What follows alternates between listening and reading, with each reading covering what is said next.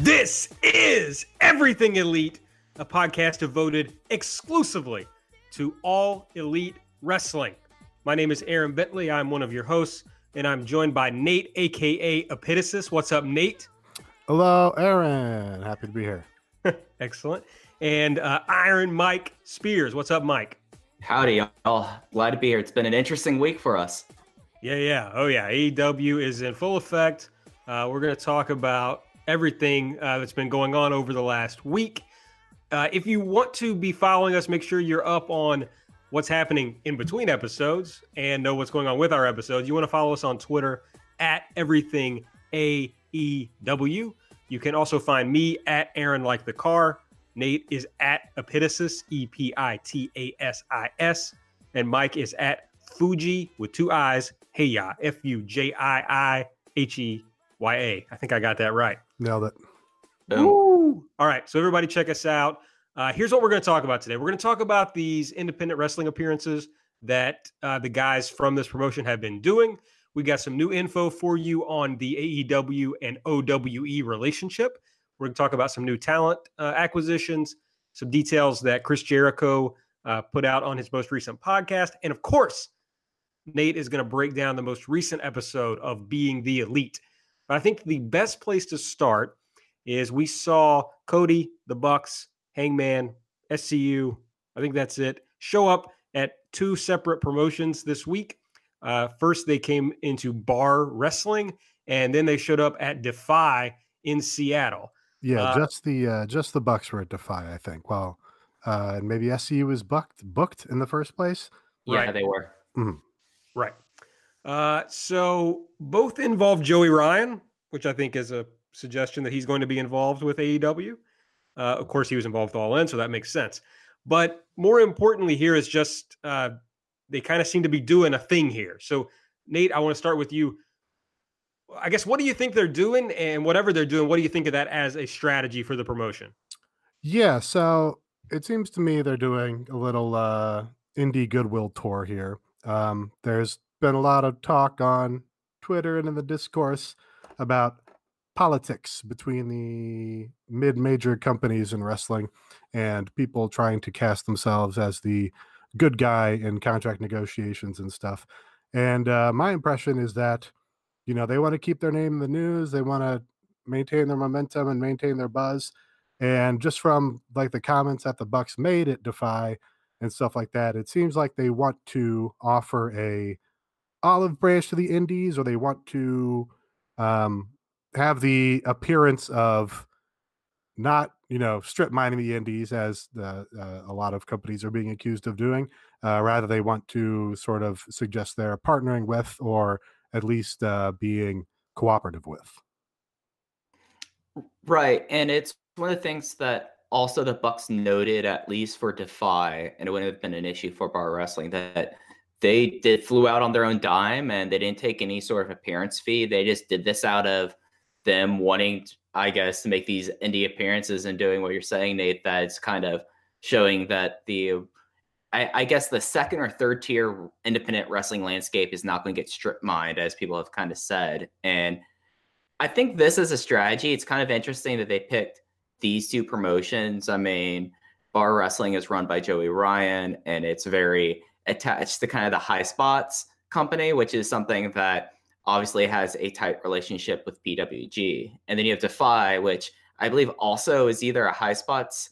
I think High Spots has them on their network, if not other streaming services. So it seems like in a lot of ways, they're going to these places that it's very pointed, I feel like, who they're showing up to so far.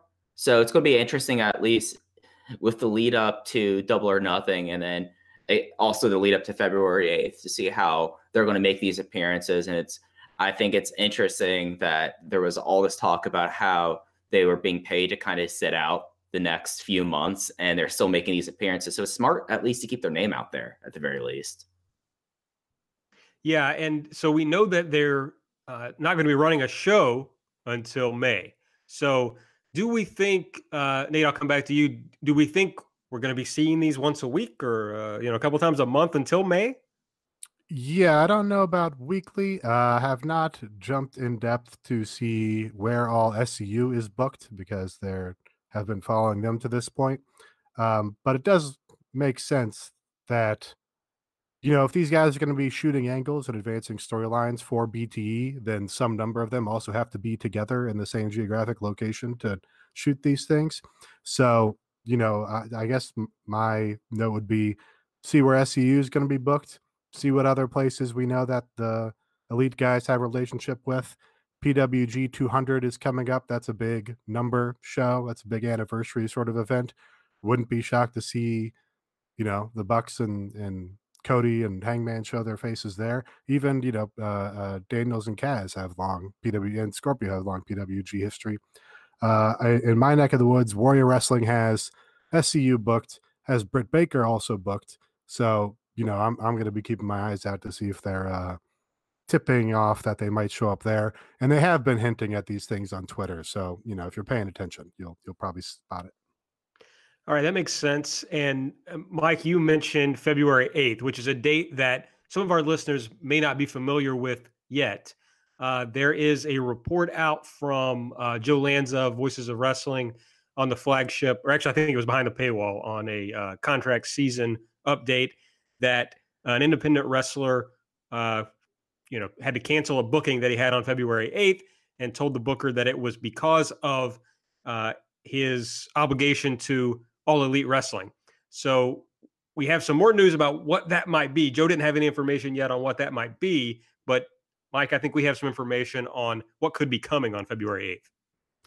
Right, Aaron. And this actually broke today by Nuclear Convoy. And Nuclear Convoy, for people who aren't familiar with them, they've been one of the big reporters about the Chinese wrestling scene. And they've been really on this beat since everything kind of shook out last year.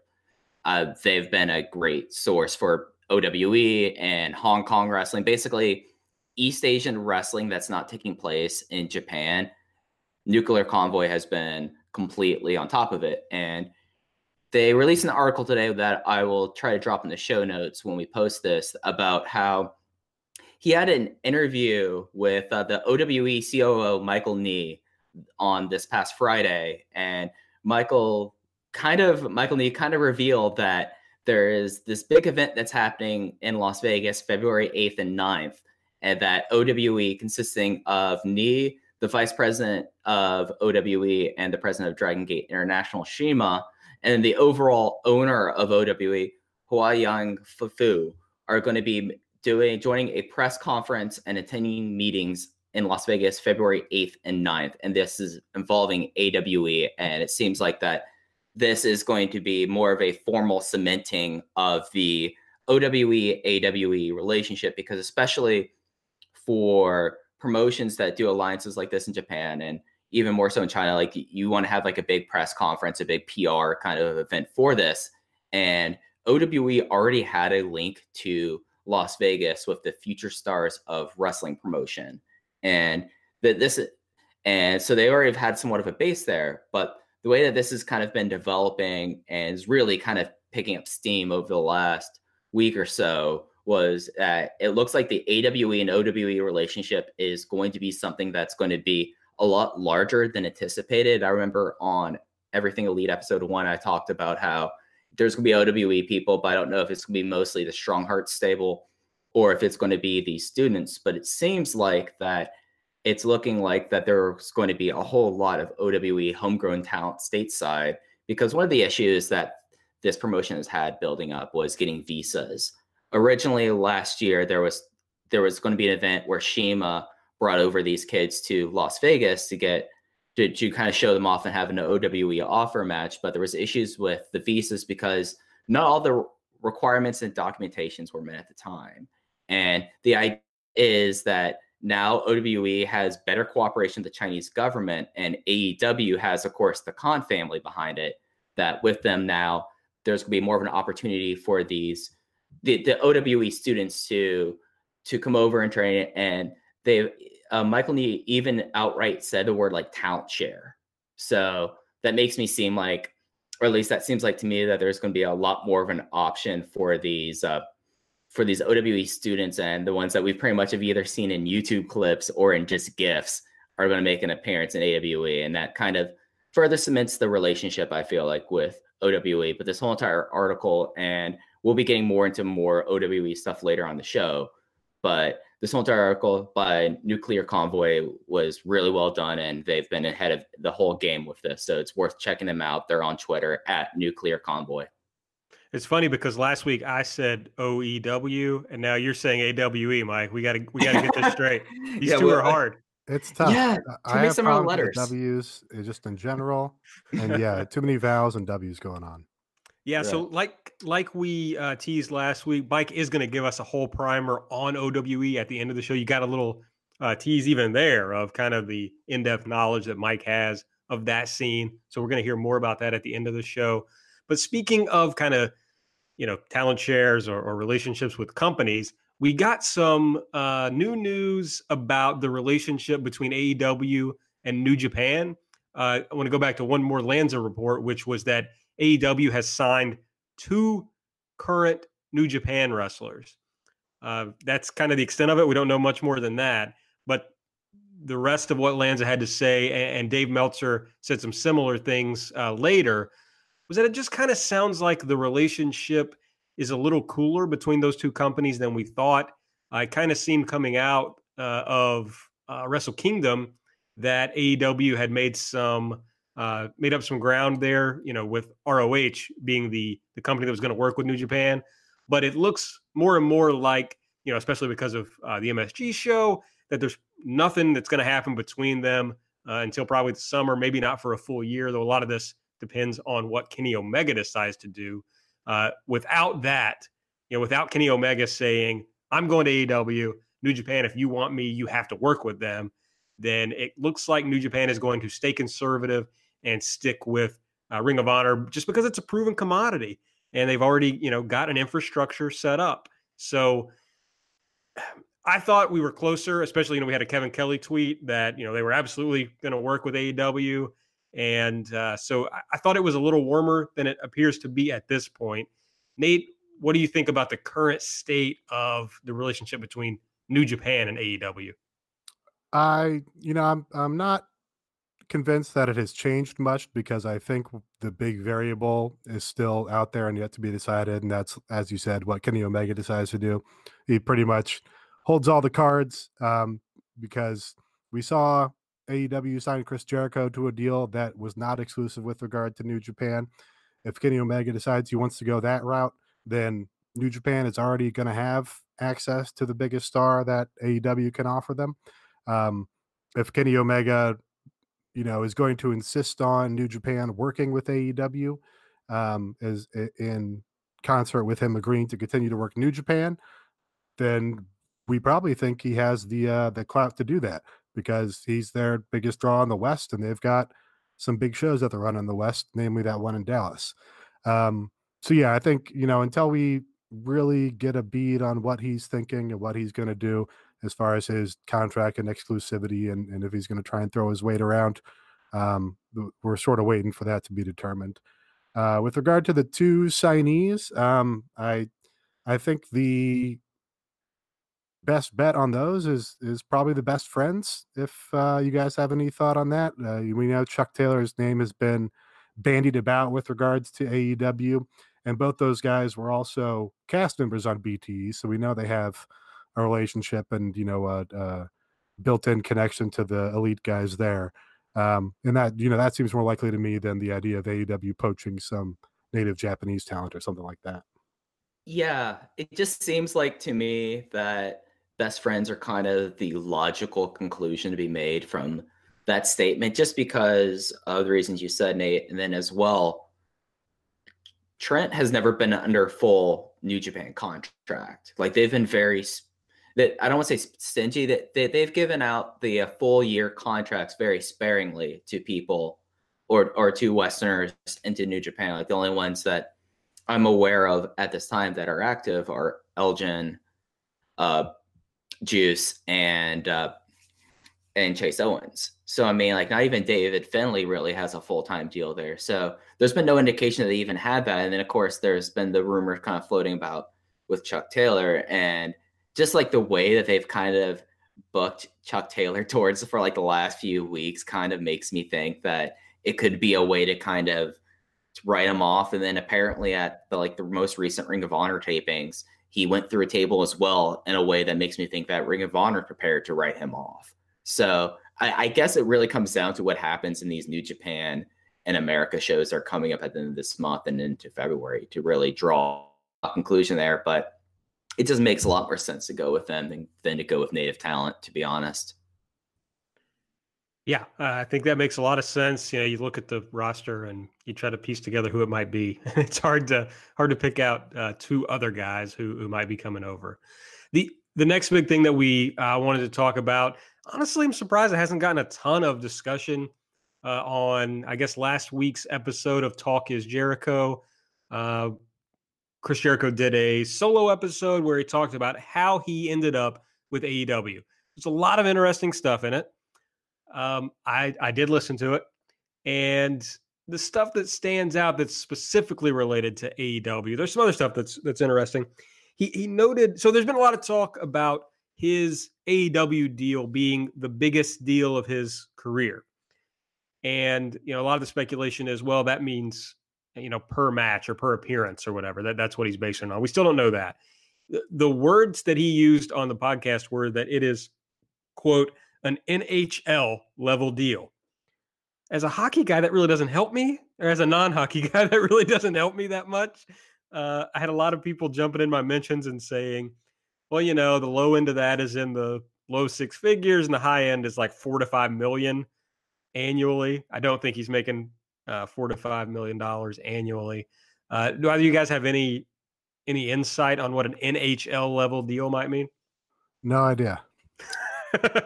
I actually just looked up average NHL salary while you were talking there, Aaron, and the average NHL salary as of 2011 was 2.4 million.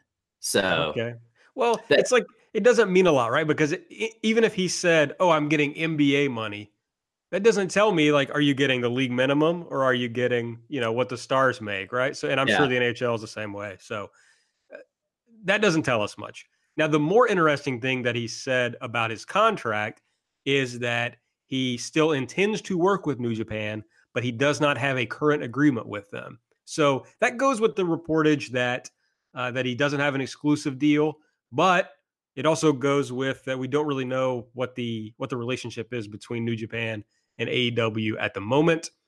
The most interesting thing, or not most interesting thing, but something that I thought really kind of stuck with me was that he said he joined AEW because he has to be great there for that company to succeed.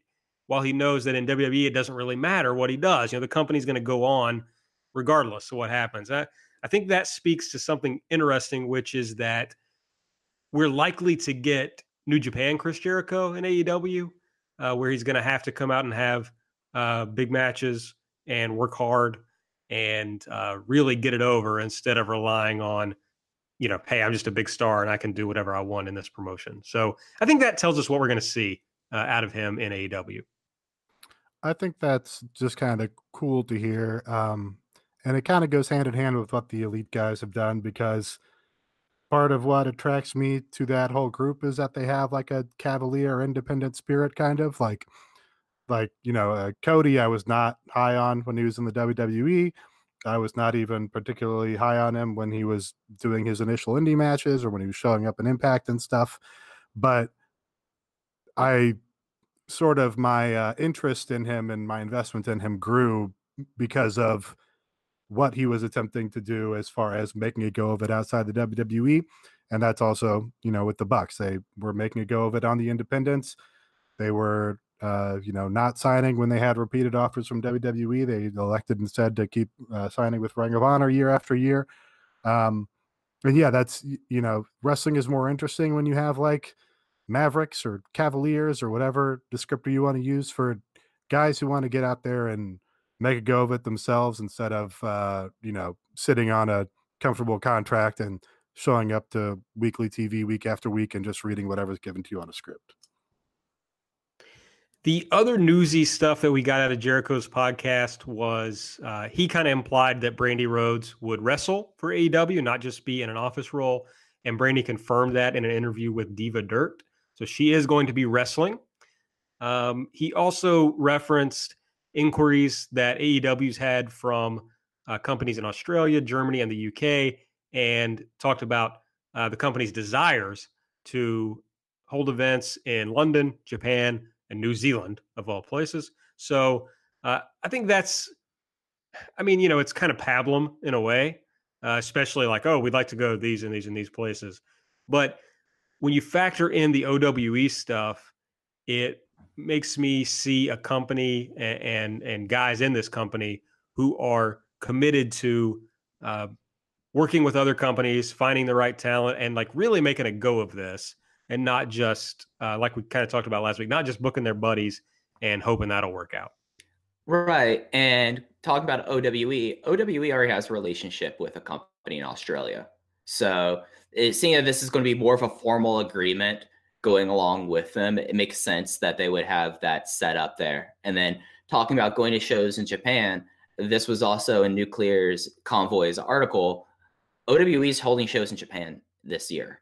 So not independent of Dragon Gate, independent of DDT and Wrestle One. They're holding their own shows this spring in both Osaka and in Tokyo. So this kind of goes a little bit back towards the New Japan thing. Like, obviously, their preference is to go with New Japan for some sort of Japanese partner, but there's options now with having OWE alongside them. So it's interesting. I mean, those seem to be the places to go to. I mean, Germany is the one that I kind of find interesting, seeing how WXW has already kind of fallen into the same like progress sphere, then also with some of WWE kind of interest or starting to put their fingers into it. So it'll be interesting to see what all kind of builds up from here, just because like when you have vague statements like that, we're naturally just going to guess and kind of say, oh, maybe it's this, maybe it's that. But with OWE, at least, it seems like they've already started to make inroads in some of those areas.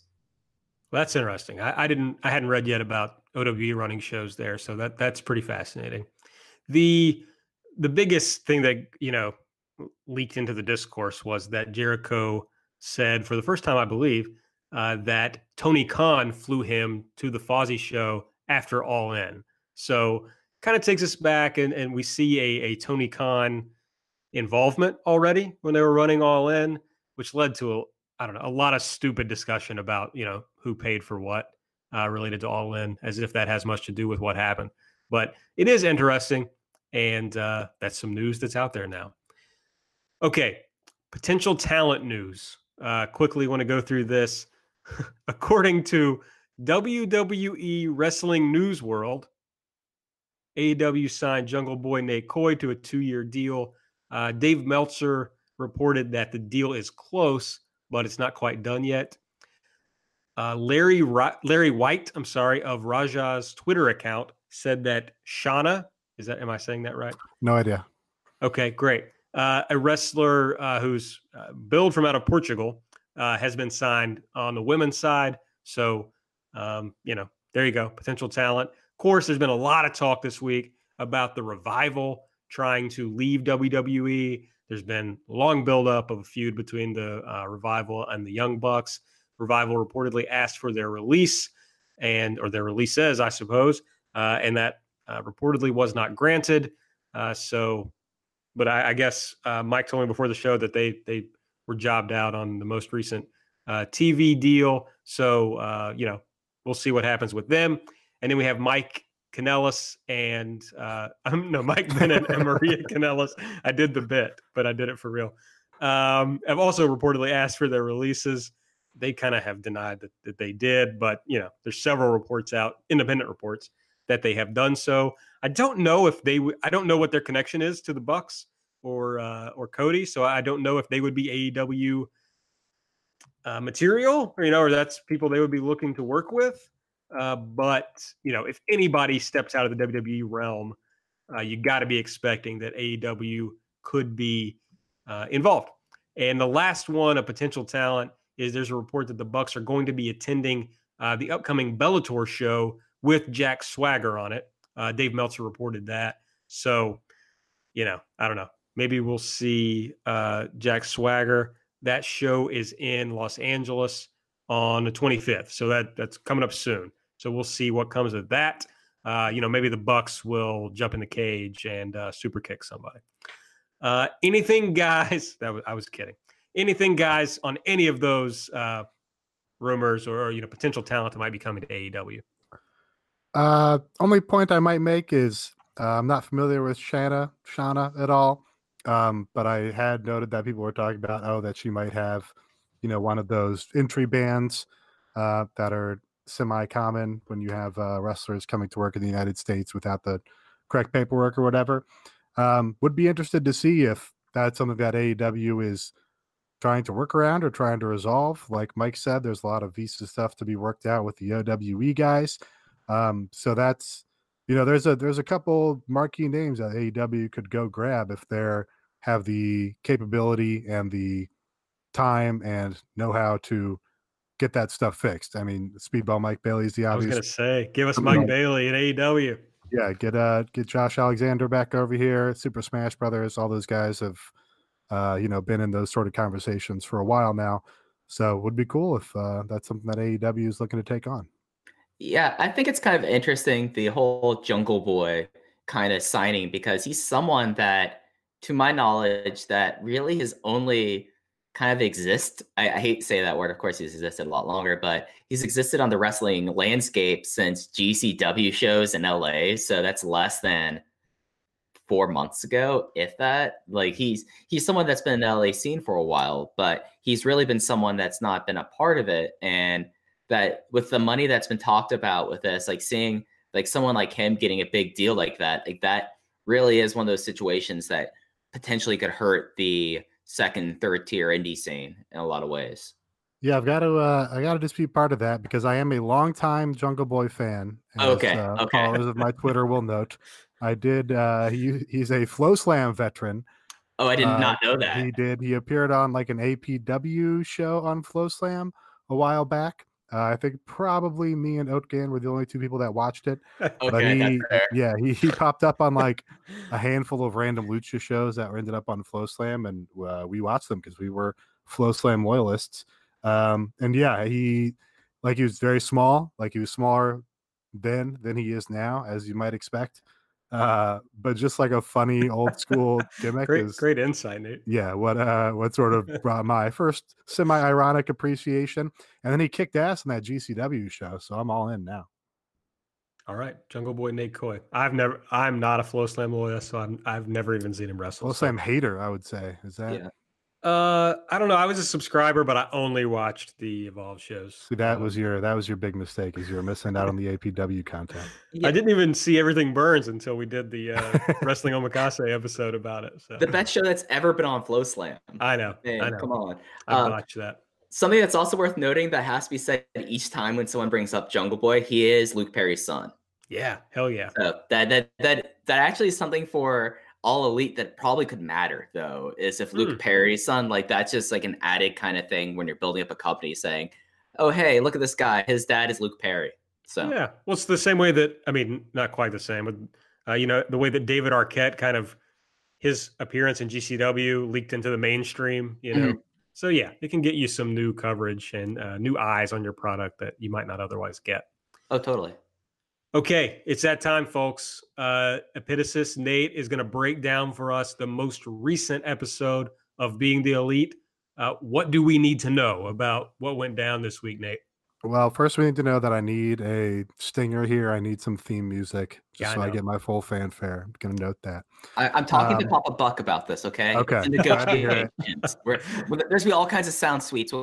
Really are getting rolling. I mean, stingers everywhere. Maybe Papa Buck fames. Who knows? But it's in negotiations. Great. I'm willing to shout out the big bucks. So whatever we can make happen, I'm down for. All right. So BTE opens with the Bucks and Cody with Hangman outside, probably at TGI Fridays. Definitely in California. They're roasting Adam Page because he showed up in his full gear, the boots, the tights, the vest, everything. This is advancing the storyline about Pac being more shredded than Hangman, because they said, Pac can do this because he's super shredded, but Hangman looks a little silly in it. This is despite Hangman, as you may have seen, winning the WrestleSplania Hunk of the Year award. He wrote a very charming acceptance letter, which went viral as much as anything goes viral in wrestling here. But yeah, so advancing there, and then we got the visual of Hangman putting his jeans on over his gear.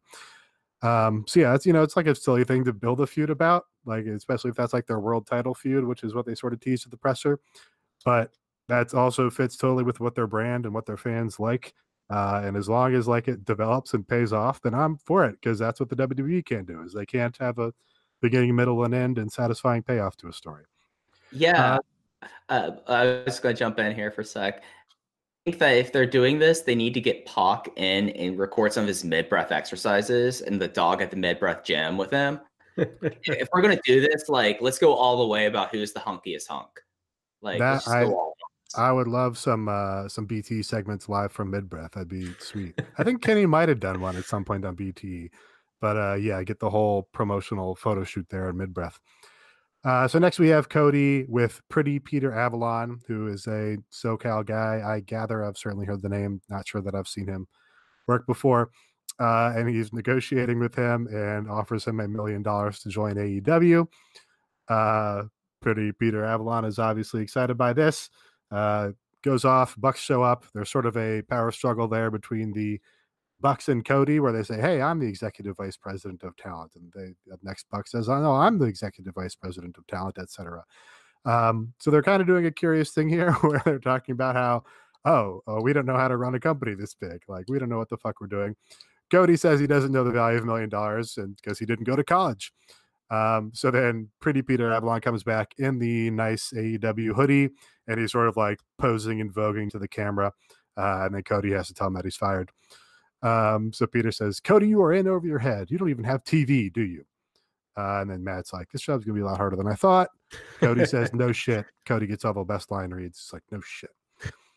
I have to admit that I kind of think the AEW hoodie is fly.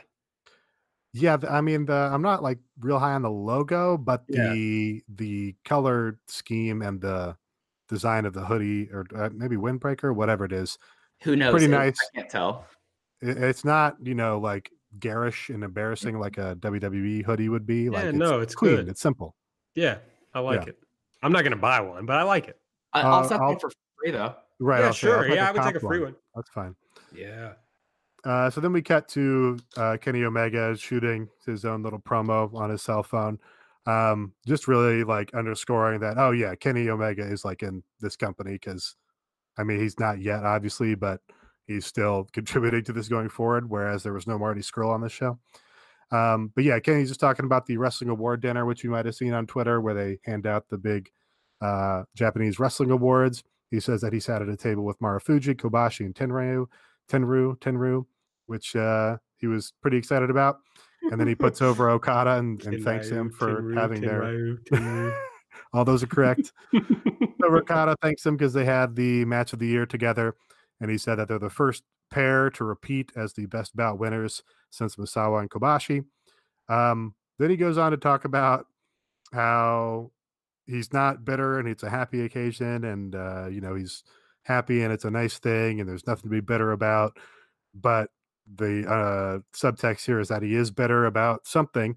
It's pretty clear that he's talking about not winning MVP because he thinks he should have been MVP of the year for Japanese wrestling. So he says something like, when the panel is offered some reason to sway one way or the other, then often or usually they will take it. Now, Meltzer on his show today seemed to think that this was a shoot, and Kenny was just really sad and upset about not winning the big award, and he was trying to play it off like it wasn't a big deal. But this whole segment was about him poorly playing it off about being a big deal. I'm inclined to think that this is a work, and he's advancing the storyline of Tanahashi being like a politicker and, this old school Japanese tradition, sort of handing it to Tanahashi when Kenny thinks he's more deserving. We've seen clearly that Kenny wants the rematch with Tanahashi. They're 1-1 in their matches together.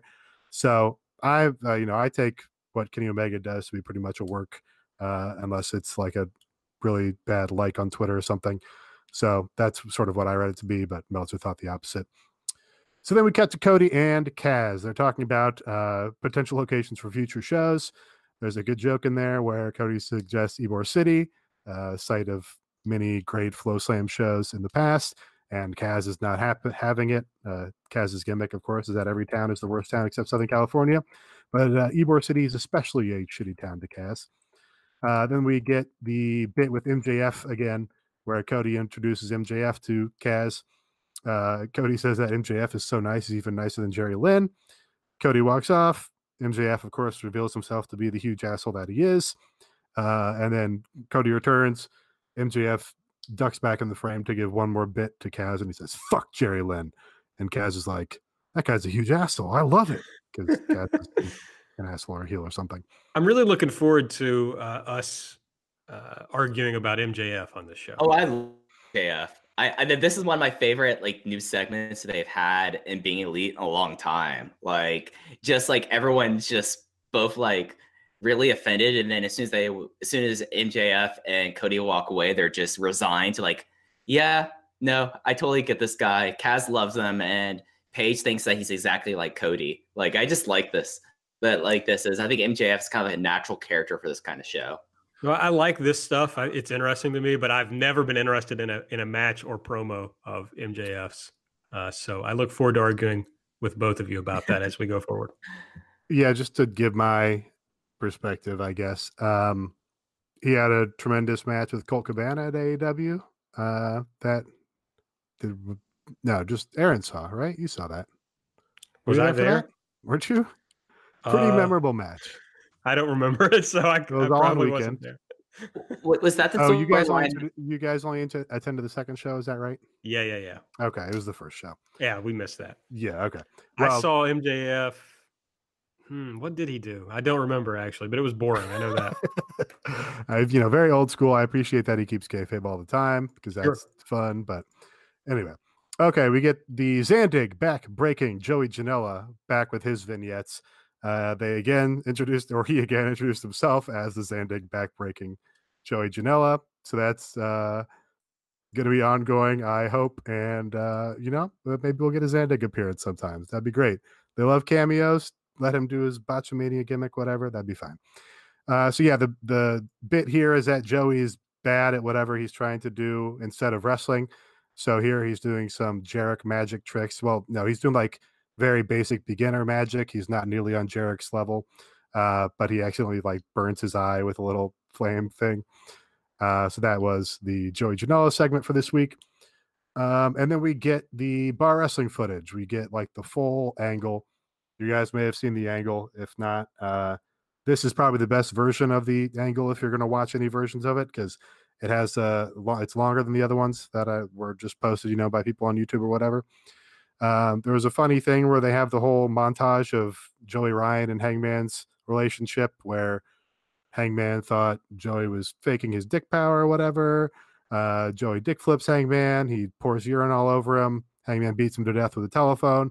And they have like very heartwarming piano music scoring all this. Good jokes. One thing to note here is they show Joey Ryan and his penis druids at All In. They did not have video footage from that. I think that is probably your main indicator there that they don't own the All In video footage. The story going around was that Ring of Honor owns the All In footage. That makes sense to me because it was on Ring of Honor's streaming service and everything. But yeah, there you go. What else is it on? Pay-per-view, New Japan World, Fight. Would be interested to know who owns the All In pre-show footage because that was not on Ring of Honor. That was on WGN in America.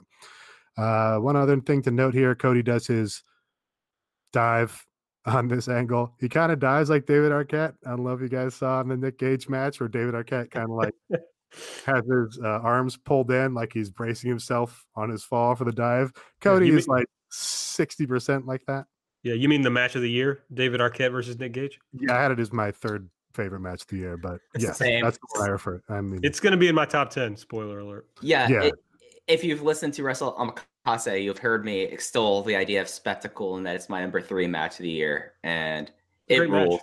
Yeah, it owns. Yeah, almost a perfect match. but perhaps a more memorable one due to its imperfection.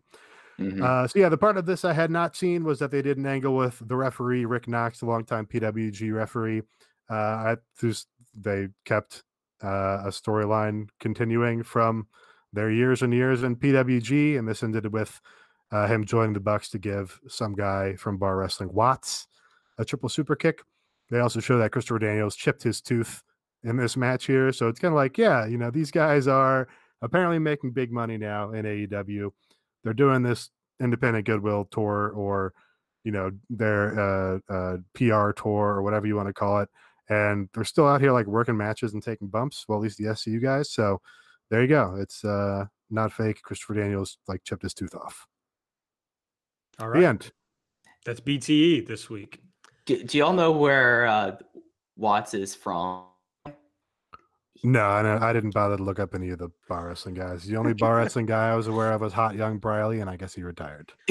Well, I could actually background to him and to Pretty Peter Avalon. So Pretty Peter Avalon was a big PWG guy back before they did the whole on shift towards just super indie acts, when they'd still bring in guys from SoCal. And actually, if you probably weren't too aware of it, but the guys that they were having the match against, SCU were having the match against, was the Rockness Monsters. Okay. And their current gimmick, like that was Yuma and Johnny Goodtime. I don't know what his he's gone to by his shoot name. I think it's like Kevin Martinson or something. But so there's a lot of like the SoCal guys there. But Watts was, I think it's Eric Watts, or no, that's the son of. That's like the Booker's son, right? Yeah, no, that was the Booker's son. Okay, I'm terrible about his first name. I'm forgetting his first name. I honestly did the same thing. I wrote Eric Watts in the doc here and then deleted it. But he was on one of the seasons of Tough Enough. Okay. Like one of the original seasons of Tough Enough, and he's kind of just floated around the LA wrestling scene. Like my brother goes to random LA shows and he saw him there. He's like, "Oh yeah, no, that was the guy from Tough Enough." I'm like, "Oh, okay." So yeah. Did y'all notice during this that during the Cody segment that they talked about both him and both Kenny and Marty still trying to be a part of the show? Like there was like a little like offhand remark about that during that. Did Kenny say that? I do remember somebody saying that. Yeah. I got name blind. The whole Eric Watts thing has thrown me off for a second. Yeah, no, Kenny said something about continuing to be part of the show. But yeah, I would think that Ring of Honor wouldn't particularly want Marty building up angles and shit for their competition. So right. Just a total aside here, I always thought it was funny on BT when they would do like Marty segments at home or whatever. Because like you definitely had a WWE talent shooting all those, I have to assume, with Deanna. But anyway, Deanna rules. I wouldn't want anybody to get mad for me if I said anything bad about Deanna. So I'm here to support her. Okay, so that's breaking down BTE. We will be doing that, of course, every week on this show. So you don't even have to watch. You can just tune in, hear what Nate has to tell you about. I do. I step on and kill like all the, not like, again, it's not like super funny, highly advanced comedy or anything, but it is probably a little funnier if you actually watch it instead of me explaining a joke to you. Your mileage may vary. Okay, now we have gotten to the promised segment of the show for this week. Basically when there was quite a bit of news this week, but since they're not going to be actually wrestling for a while, we're going to need to throw in some other stuff to make sure that everybody is kind of up to date on what's going to be going on in this promotion.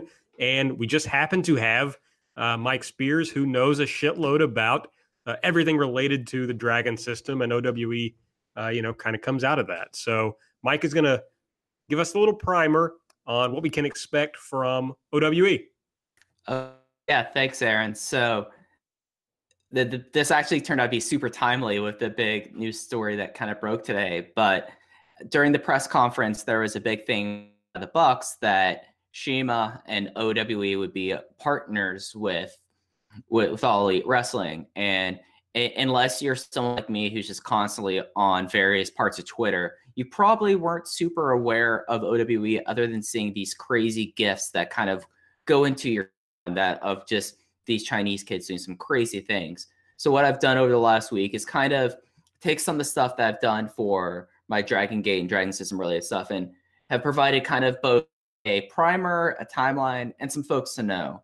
And before we really get going, I want to make sure to give another plug to Nuclear Convoy at Nuclear Convoy, who, as I said earlier, he's been on this beat pretty much since day one, and he's been incredibly helpful for it. He has a bunch of articles up on different websites and websites of his own, and he also is someone that like he finds like these kids, and there's like clips that go up there that he retweets, so it's worth checking. So, what is OWE? OWE is composed of Dragon Gate International and business people that are both behind, and Nate, you might need to correct me in here for this, the Shanghai office of AKB48 Idol Group. Is that SHN, or am I off on that? That sounds, I don't recall specifically, but yeah, the gimmick basically with those 48 idol groups is the first three letters are like their geographic location a lot of the time. So it's like the Niigata branch of it is like in GT48. Yeah. Okay. Wow, so, Nate exposed as a fake Idol fan. I didn't mean to do that. Nate, I love you. No, I mean, you know, I know fake idols better than real idols. Same. Welcome to this week's Bang Dream Corner. So, welcome here for that. Big event right now, yeah. Yeah. Sorry, we won't talk about Bang Dream. Oh no, please! Like whenever, if you have any questions or anything, please interject. No, we'll save Bang Dream for when we have a dry week with no big. Very dry week. Recap the second season of Bang Dory. There was a fight outside a Bang Dream concert that Kidani, who you may know from New Japan, had to comment about on Twitter. So it's you know, it's all idols and wrestling are the same. And there are Kenny Omega commercials for Bang Dream, so there's some ties. Yeah, there's some ties to it. So one of the business in OWE is either the CEO or the manager of the Shanghai version of AKB. Yep. Big people behind it are the PR representatives of the Shaolin Kung Fu exhibition. So from my understanding, and I'll fully admit that this has been tried to look up, and I might be wrong with this, is that the Shaolin temples do these Kung Fu exhibitions where they go around and they'll perform Kung Fu. And these are, and this person behind it is one of the PR representatives. And then again, as I said earlier, the CEO of is Huayang Fu. So there's about 60 students in various stages of training in wrestling in OWE. And a lot of these kids, at least the first class, were actually pulled from the Shaolin Kung Fu exhibitions. So a lot of them, because of that, they have the natural performance from doing karate and kung fu martial arts. They're able to kind of bring this in there, and they're doing this. There was a tweet that went out a couple of weeks ago where someone said there was 200 people in the OWE contract, and no, I've heard from people connected to the office, it is 60 people. It is about 60 students. That Twitter account is completely false and just making up stuff for the tweets. So a timeline about OWE, Shima, the Young Bucks, kind of starts at 2008 when Shima met the Young Bucks. This was during the time where Dragon Gate was doing a lot of shows in the United States, a Ring of agreement, and Shima and the guys would often stop by P back. So he sees them do more bang for the buck, and he thinks it's the craziest thing ever. Ongoing thing for Shima. Shima loves big moves.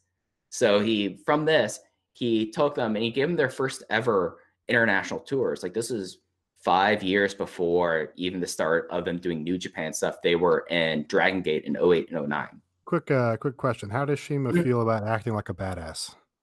I think that he is a big proponent of both acting like a badass and also doing cool moves. So I think he really is those two big tenets of pro wrestling he's got down pat. Good to hear. Yeah. So this was the relationship between the groups pretty much up until 2017, when there was the first original formation of OWE, because there was an agreement between Dragon Gate and what soon would become OWE, where the Dragon Gate wrestlers would be paid an amount of money to come over and train the Chinese students. And they kind of did that off and on from the remainder of 2017 until February of 2018, where they had the first ever OWE show. This was in the beginning of February. So I remember this really related to the internet in early 2018, where these matches where you would have Shingo Takagi versus a bunch of Chinese kids, Masaki Mochizuki and Shima.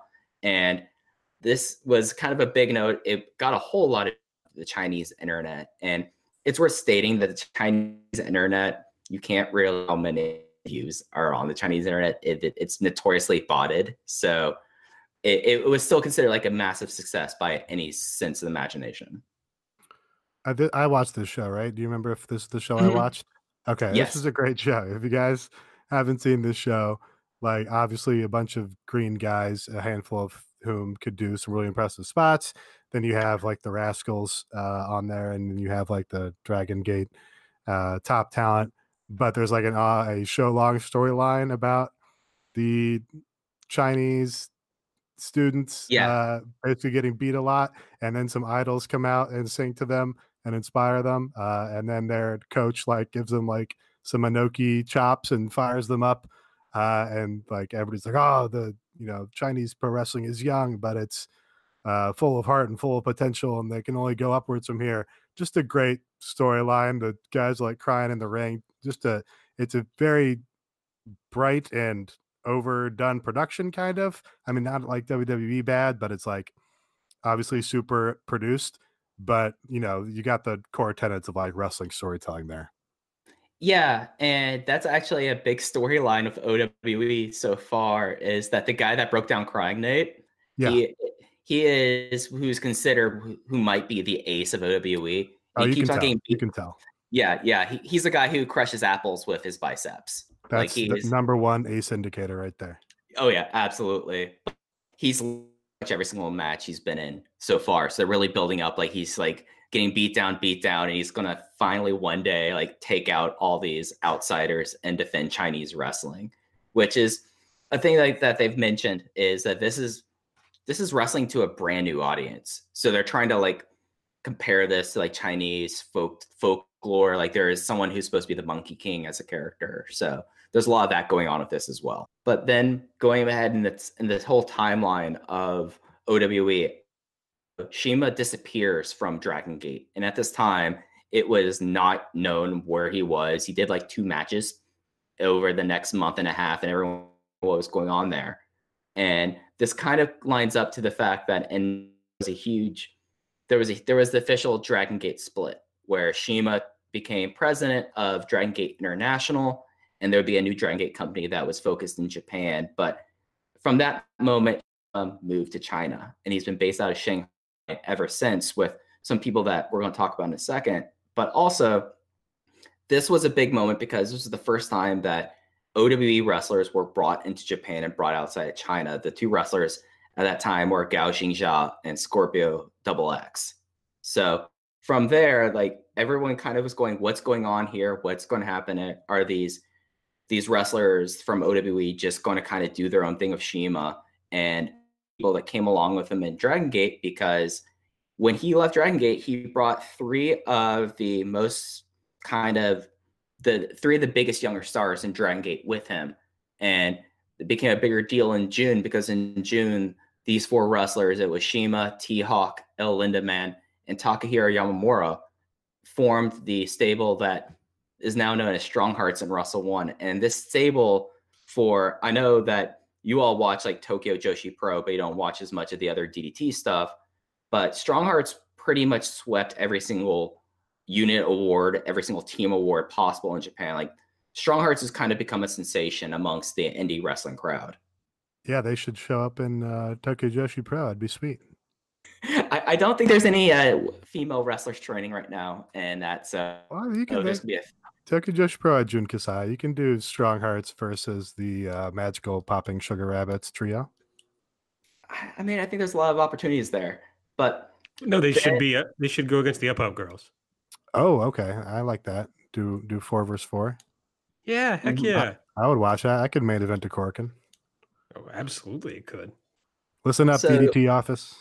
DDT office. We're gonna form more relationships here. We're gonna make All Elite, OWE, all this world. Like we're gonna change the universe. No interest in Damnation or whatever the fuck the DDT stables are. We want Up Girls versus Strong Hearts. Yes.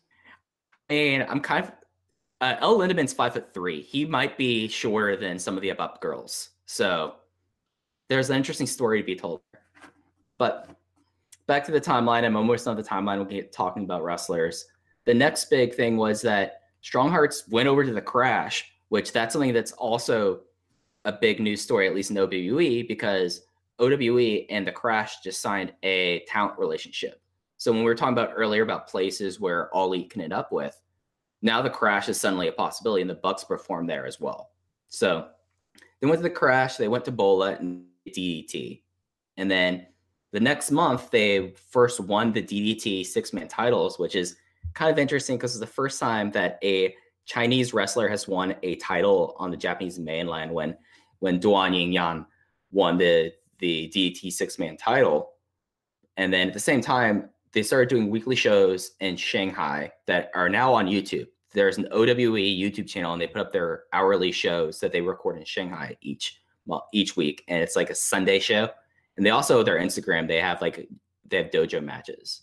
So pretty much that. So they won the titles there. They lost the DT six-man titles in this January, which right after that, T-Hawk won the Wrestle One championship because they've been in Wrestle One the entire time. They do Invader angles.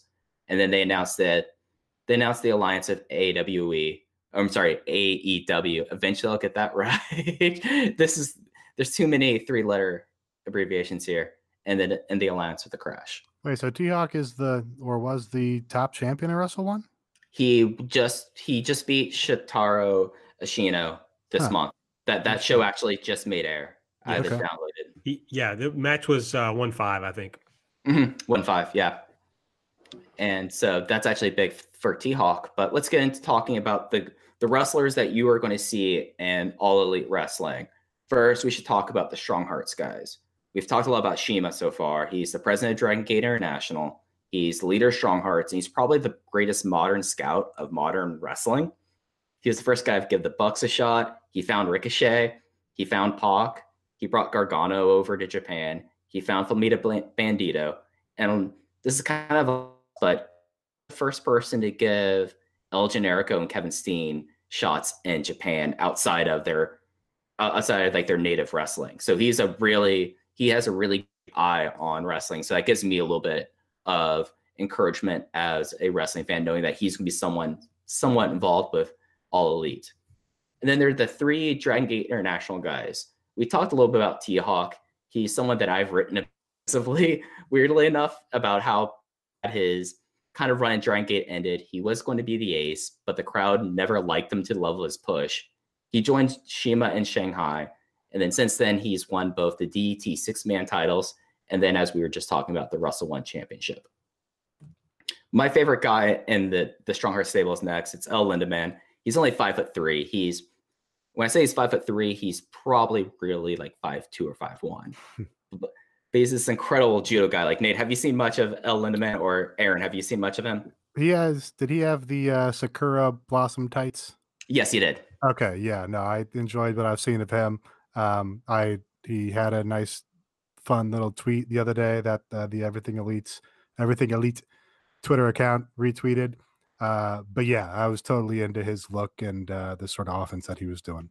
Yeah, I'm not really into much Dragon Gate, and I love this guy. Like, I watched one thing with him, and I was like, yeah, this guy is the best. He should win every title. Yeah, and that's the thing. He's like 3. He is a judoka who's turning 24 next month. He's really young, and he's equally as good as like this cutie pie, the Sakura Blossom tights, as an absolute prick. Like, he's been running as a heel lately, and for a guy who's that small, he actually comes off like a heel. And then the last guy, Gate, and from Dragon Gate that now is in OWE, is Takahiro Yamamura, and he's an interesting guy who is kind of considered as Shima's son. He is even younger than El Lindemann, but he had a really bad cervical injury where he had a displaced vertebra, and it had a concussion along with it. They thought he was going to retire, but he actually finally made his big return. And he's someone that he's about 5'8", but he has a limited potential. He could pretty much do it all in the ring.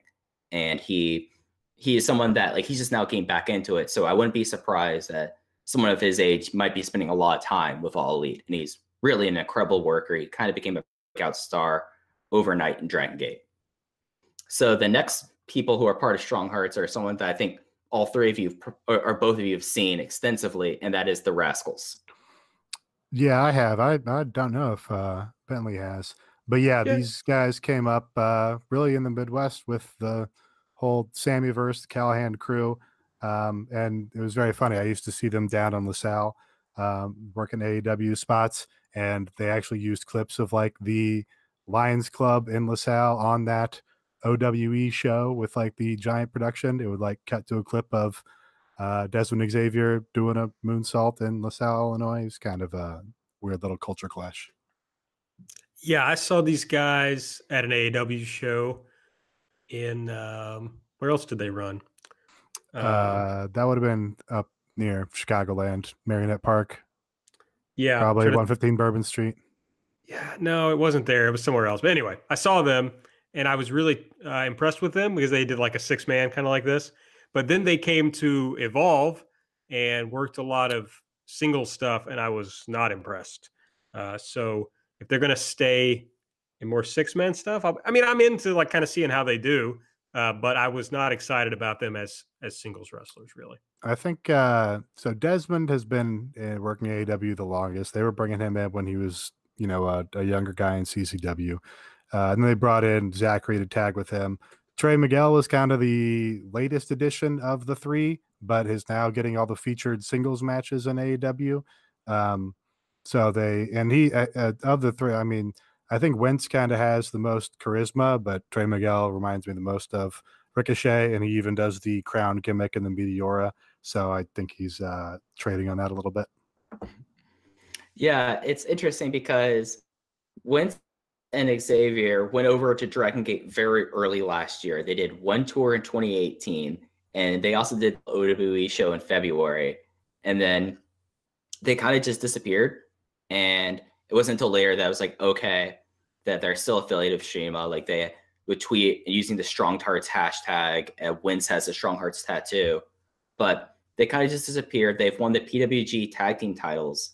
And when they did the Invasion to Russell 1, they brought over Xavier and they brought over Wentz.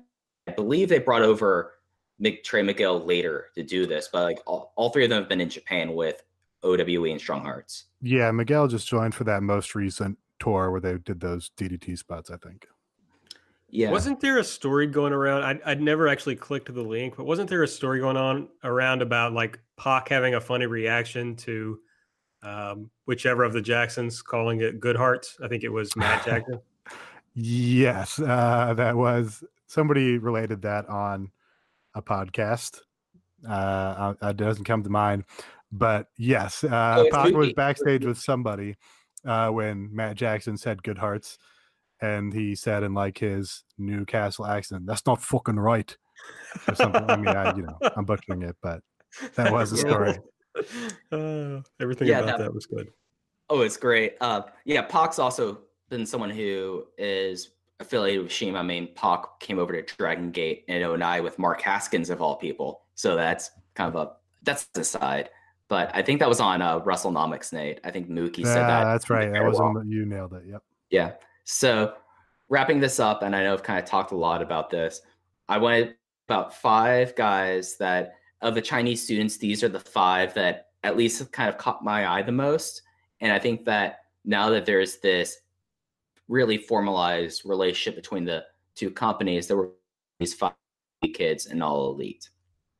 The first one we kind of talked about earlier, and his name is Achilles Ben or Aben. And he's kind of there. He has a really impressive body, which is right in the thing of wanting to have a guy who's super jacked and a lot of charisma. He was the guy who like smashed the apple and cried a lot. So I'm calling him A-Ben, and he's my favorite wrestler in the world. He's A-Ben. He's AB. He's AB. He's your guy. Yeah, exactly. I'm just going to start tagging Bentley now in tweets to your AB. Like, hey, it's your guy. It's your best friend right now. Yeah, and this is also my screen name on Bang Dream, A-Ben. There we go. There we go. So this guy, he's not as flashy. He actually kind of has a wrestling style that's reminiscent of a late 80s kind of main eventer. Like his big move is he does a huge jump top rope. He kind of does a crowd dive. Then he also drop. He's not as flashy, and he's wrestled with Strong Hearts when they went to Australia. The second two guys have had pretty extensive experience now in Japan. The first one is Gao Jinxia, and he was in both Dragon Gate and in Wrestle 1. He is really spectacular. If you've seen the gif of the guy jumping from the floor clear over the top rope into the ring, that's this guy. He is really, he does like standing jumping on a guy's back and then doing a 450 splash. He's basically does a whole lot of flips. Yeah, really makes Ricochet look like a giant piece of shit.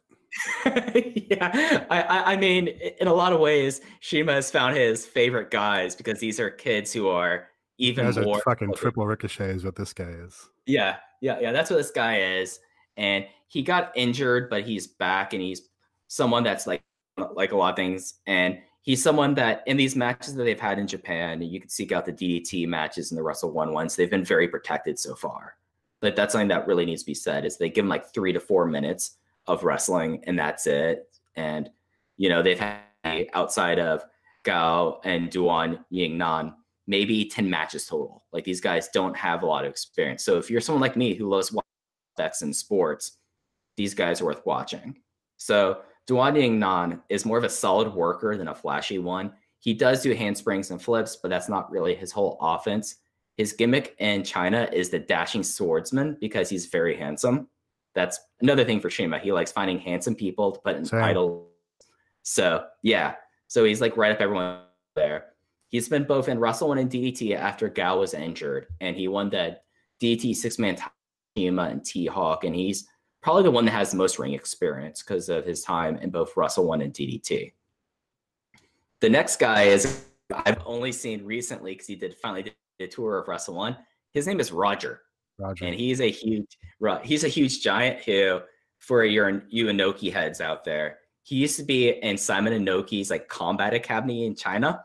Like, he just is like a 6'8", 6'9" Chinese guy who did combat sports that they did another trial on him in, and now he's a part of Strong Hearts. It's kind of crazy. I have to know where he got the name Roger. I don't know where do you even, being from China, where do you encounter the name Roger? Like Roger Moore? Is that the most famous Roger?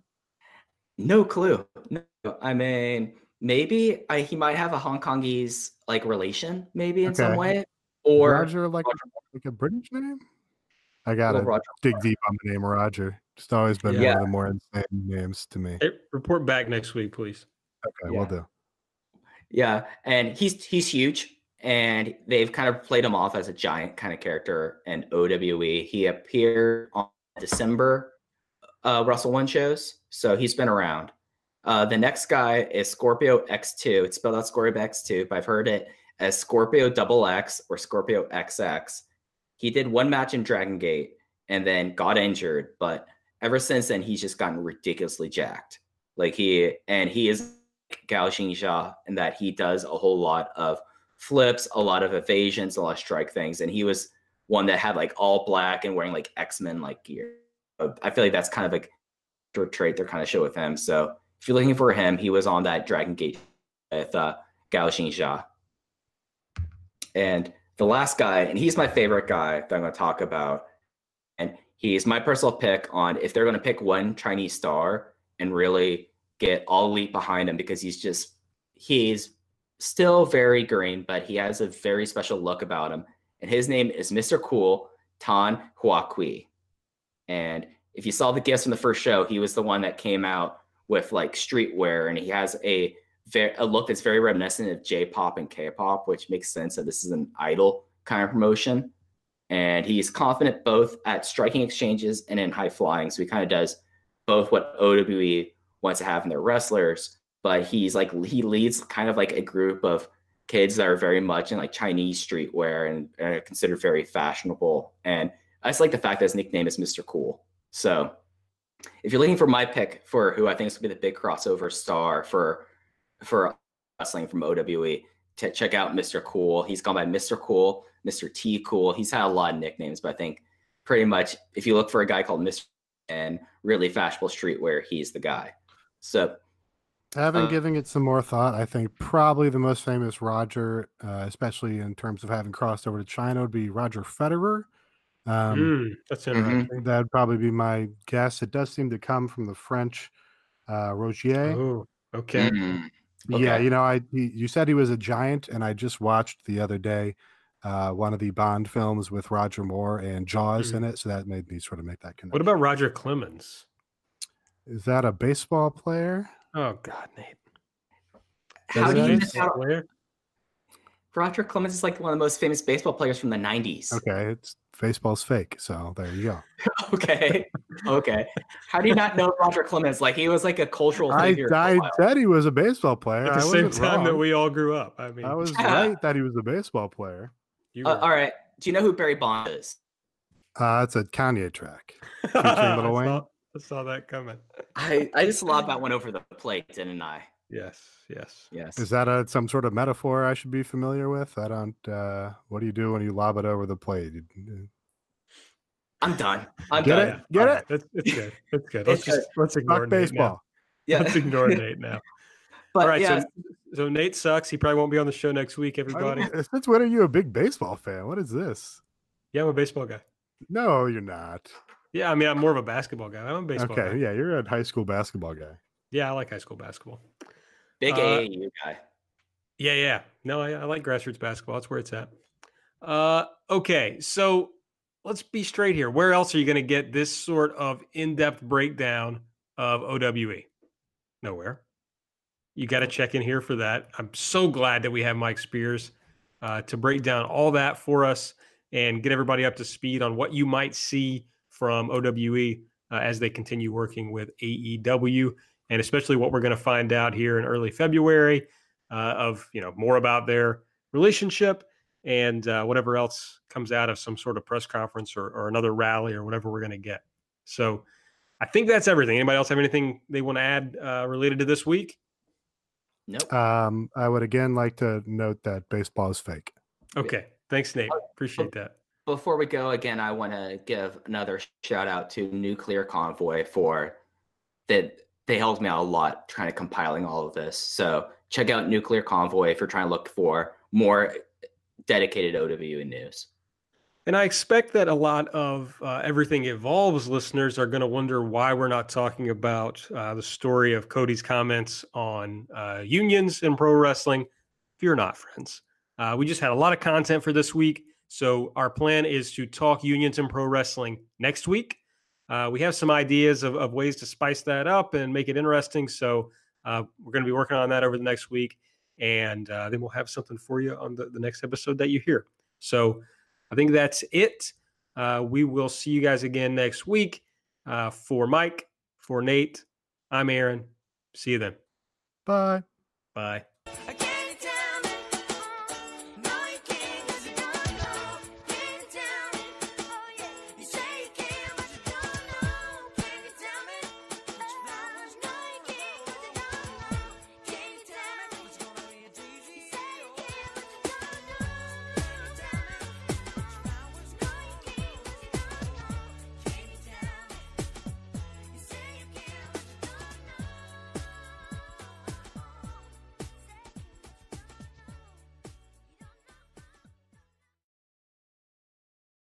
Say goodbye to your credit card rewards. Greedy corporate mega stores, led by Walmart and Target, are pushing for a law in Congress to take away your hard-earned cash back and travel points to line their pockets. The Durbin-Marshall credit card bill would enact harmful credit card routing mandates that would end credit card rewards as we know it. If you love your credit card rewards, tell your lawmakers, hands off my rewards. Tell them to oppose the Durbin-Marshall credit card bill.